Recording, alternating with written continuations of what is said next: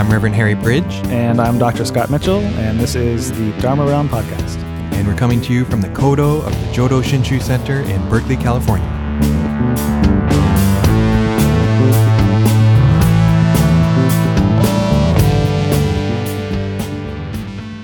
This is the Dharma Realm Podcast for March 5th, 2010, in a conversation that began with the Seven Masters but quickly went on to other topics.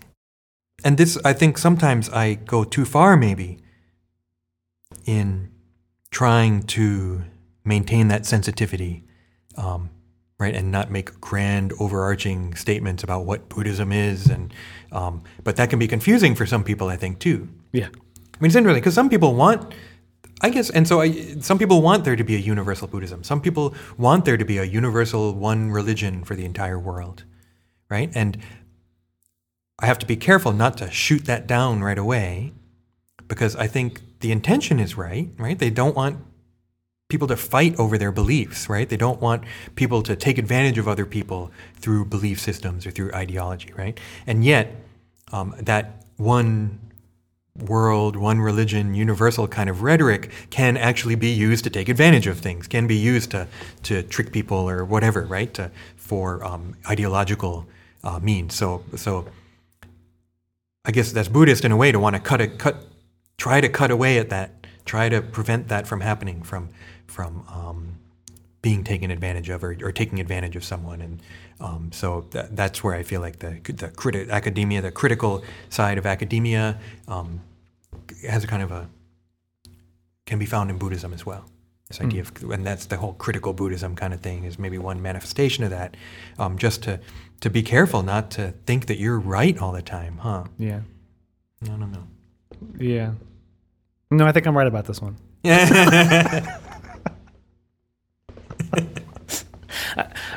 I really have a very strong maybe I'm wrong, but I have a very strong aversion to these ideas of the one religion, or that we need to do, because I think the flip side of the sort of universal one religion are there's a group of writers who are being called the new atheists nowadays, who want to do away with religion at all, right? They think that religion itself is bad and the religion is the problem, and if we just got rid of religion, then we wouldn't have all these wars and yada yada yada.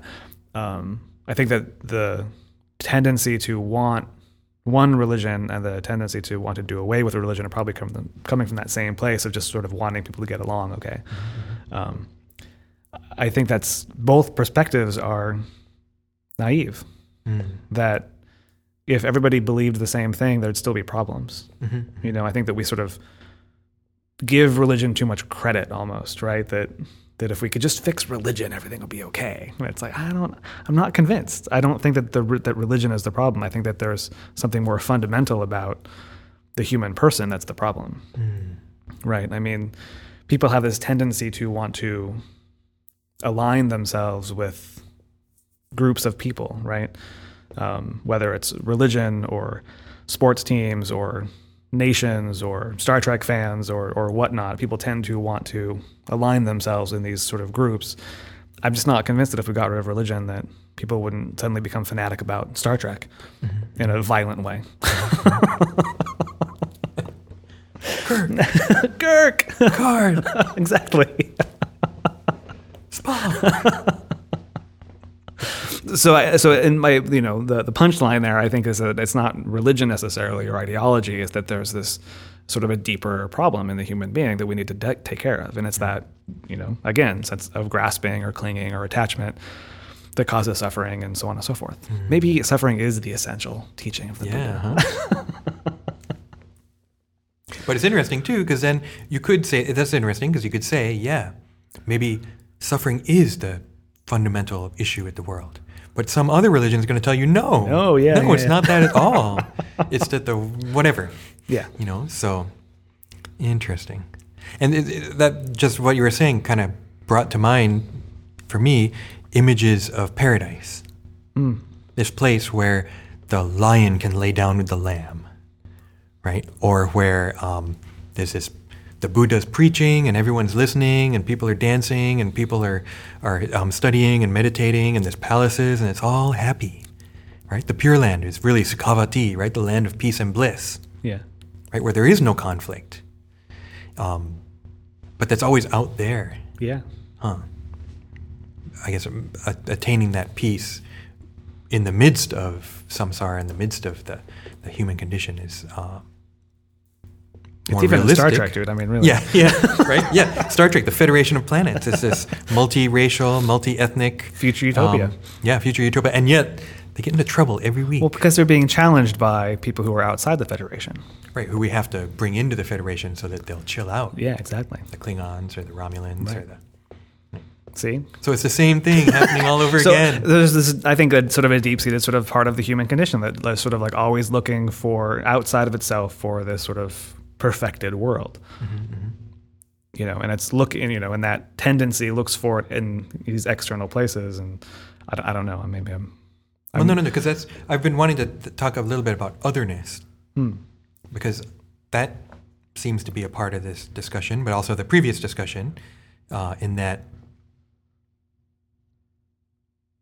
there's often conflict with the other, right? When the other is doing something different than what you're doing, it's seen as being counter to my goals, and yet that paradise is also other. Yeah. It's also outside. It's something unattainable in this current state. So I wonder if there's anything there. No, I think there is, because there's certainly a tendency, I think, in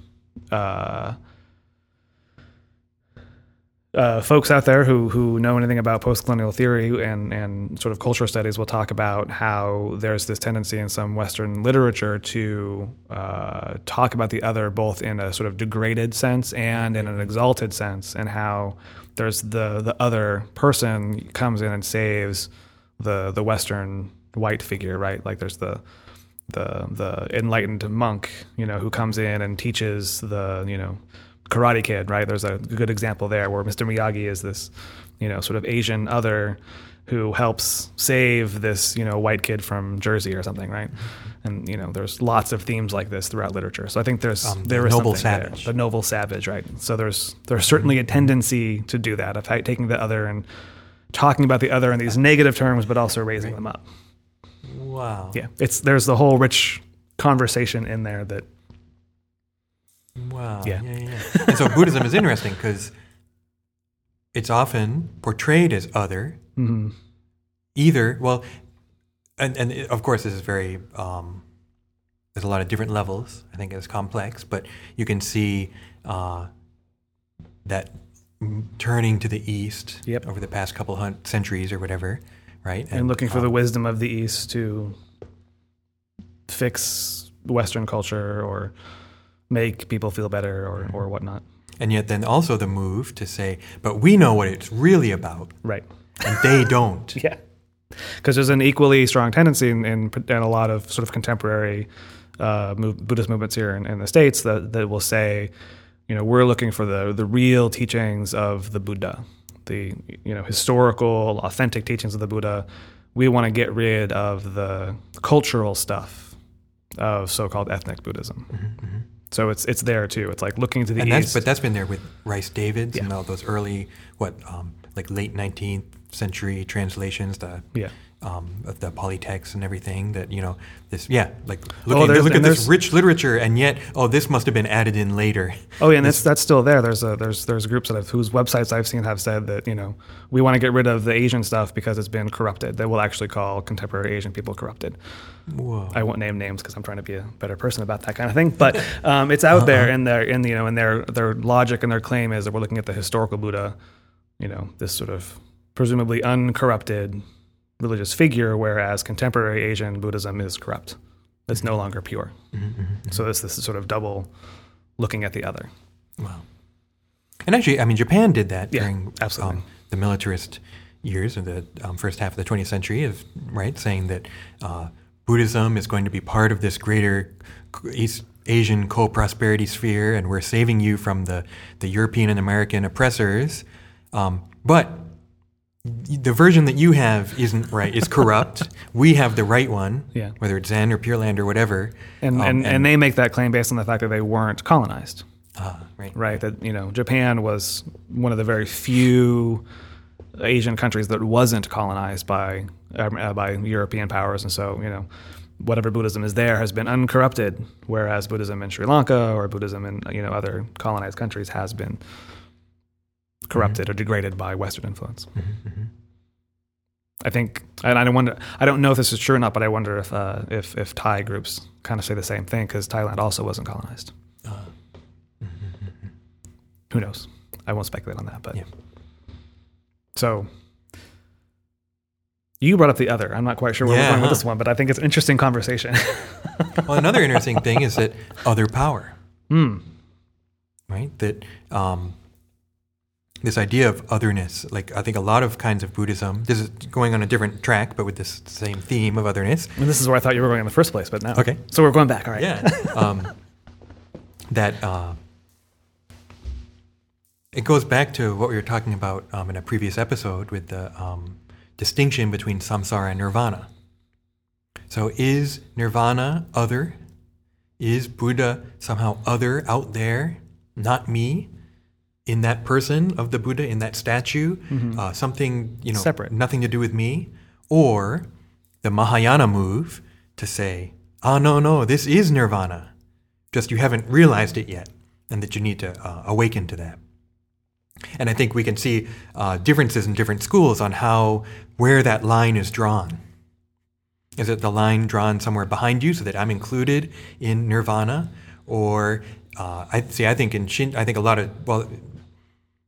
think a lot of Mahayana schools with the emptiness kind of logic, when they emphasize the emptiness side, don't emphasize that distinction between samsara and nirvana, right? They looking at it maybe from the Buddha side, that actually what you think is other, wake up, it's not. Yeah. Right? And whatever technique that school uses. But then Jodo Shinshu is interesting because part of it is very much that Buddha is other. Pure Land is other. That's not what this is about, our world is like. Yeah. Right? And yet we're all grasped by it, and the light is penetrating and throughout the 10 directions, and there's nowhere where it doesn't shine. And so there's a tension, I think, even in Jodo Shinshu between the otherness of Buddha. And whether it's a kind of a pre and post attainment, whether of Shinjin or whatever, right? That's one of the interesting poems from Genshin. Wow, we made it back to 7 masters. I didn't expect that. Awesome. Okay, so Genshin. Shinran writes a wasan, or one of these kind of poems, but it's based on a writing of Genshin of even though I'm ignorant and trapped in samsara and delusion, the light always grasps me. So it's kind of interesting because it's saying even though I may be ignorant of the fact that nirvana is samsara, nirvana is samsara, right? And samsara is nirvana, right? So it's very complex. I think it's not as easy as just saying, it's all no self. This is the Pure Land. Why can't you see that, right? It's in a way, to me, kind of I think that rather than make absolute statements about, it's absolutely out there, or this is enlightenment, maybe we need to be more sensitive to the tension there and the ambiguity, right, of the distinction or the lack thereof. That blew my mind. That's what I'm here for. That's the new goal.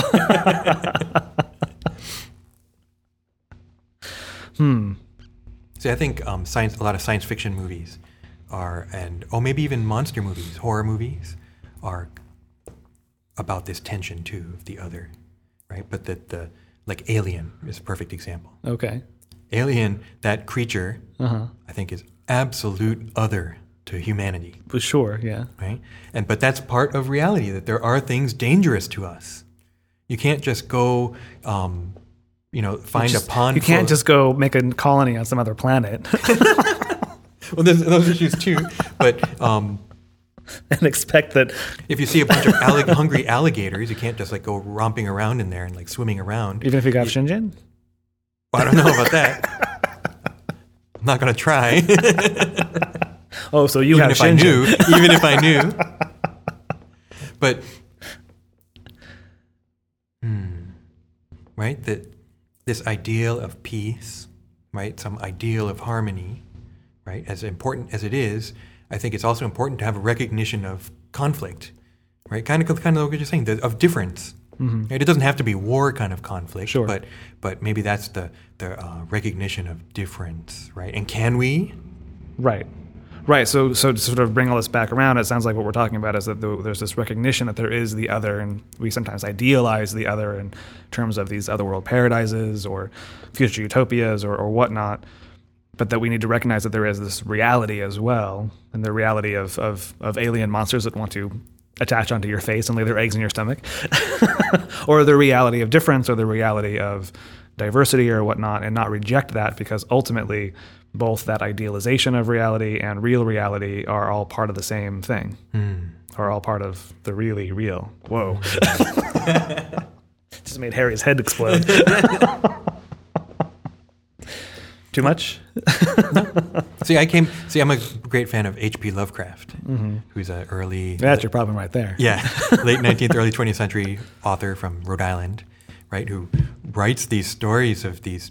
A lot of times his stories have been interpreted as good versus evil. And the deities like the Cthulhu or Hastur or these, Can I just pause for a second and say how grateful I am that we finally recorded an episode where we're referencing Cthulhu. Cthulhu for president, 2012. Go on. That later people, August Derleth, and people like who ghost wrote H.P. Lovecraft stories or who knew him, put it in this context of good versus evil, and that somehow humans are good and these, monsters or whatever, Nyarlathotep and Azathoth, and are that they're somehow evil, and there's actually these outer gods or something. They create this pantheon of like these good demigod things and these bad ones. But if you look at H.P. Lovecraft stories, the Cthulhu or these other kind of deity things aren't evil. They're not against humanity. They're just on a completely different plane where humans aren't even ants. Humans don't even really notice. And that is, to me, this absolute other. It's dangerous to us, but it's not like the enemy. It's like something just completely other. Yeah. And yet it threatens our existence. It's scary. And I guess maybe that, the Buddhism is kind of the polar opposite in a way. Let me go run with this, right? All right? That Buddhism, the other isn't dangerous to us. The other isn't harmful or evil or whatever. The other is absolute compassion. The other is ideal,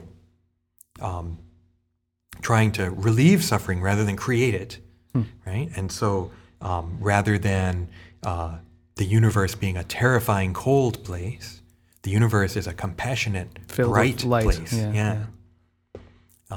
And so I'm not sure how those two perspectives on reality. Yeah. And maybe it's partly the way that I think that Buddhism kind of often accepts the deities and the religious systems of the countries that it goes into, like Shinto or the Indian gods like Brahma and Indra appearing in Buddhist suttas and stuff like that, sutras. But that Buddha somehow transcends all of that. Yeah. Buddha's not even part of good versus evil. Good versus evil is samsara, right? And so the other for humanity isn't hell. The other for humanity is the same other as for hell. Humanity and hell are part of the same sphere, and then Buddha reality is other. Nirvana is other. And yet, but then you get the Mahayana, and then right. you conflate those two things, and so that the other is already here. Possibly, yeah. If you take that one view of samsara nirvana. Mm-hmm. So isn't that interesting, though? Yeah. So from that point of view, you could say that these two different perspectives on reality, whether it's H.P. Lovecraft or Buddhism, they themselves are part of the same reality. Ooh. I'm just trying to bring it all together. I'm not quite sure. Yeah, well, it's and I guess it is that kind of division back and forth of like that, okay, nirvana is other, and yet it's not. Yeah. Ultimately, it's not from a different perspective. And so then, I don't know, getting back in a way to the sectarianism kind of thing, I guess. right? That recognizing difference, right? Something that may initially be frightening, but maybe trying to go beyond that. But you have to draw a line somewhere. I mean, if someone's coming at me with a gun or a knife, do I just say, "Oh no, they're just different. They just have a different worldview than I do"? Sure, right? but I think you made some significant jumps from Buddhist sectarianism to people threatening you with guns. I think that when we're talking about sectarianism, it's one thing to sort of recognize that the other is part of us, right? And we can look at the other and say we're all sort of participating in this reality of samsara, nirvana, Buddha light pervading everywhere, and so on. And see that in a lot of different ways, and recognize that perhaps the other can teach us things, or that we can learn from the other, or that even in that difference we can sort of strengthen our own particular perspectives or whatnot. That's, I think, quite different from the reality of physical threats in the world against us. For the most part, knock on wood, Buddhist sectarianism currently does not end in violence. It does sometimes, but, right. But interreligious conflict often does. Yeah. Well, yes and no. I mean, I think you could arguably make the case that a lot of the religious conflicts, quote unquote, in the world are manifestations of some other conflict. Some other conflict, yeah, whether it's economic distress or whatnot. But that's in itself quite different from an individual reacting against another individual threatening them. And I think the response there is just to simply do some kung fu moves and take care of it. I'm just going to run. See, we have no answers today. Right.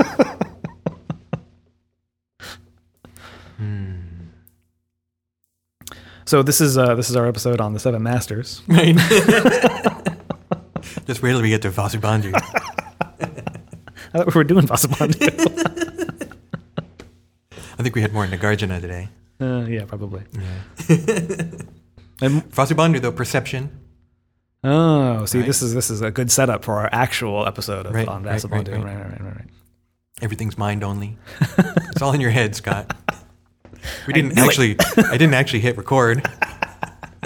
It's the story of my life, Aaron. It's the story of my life.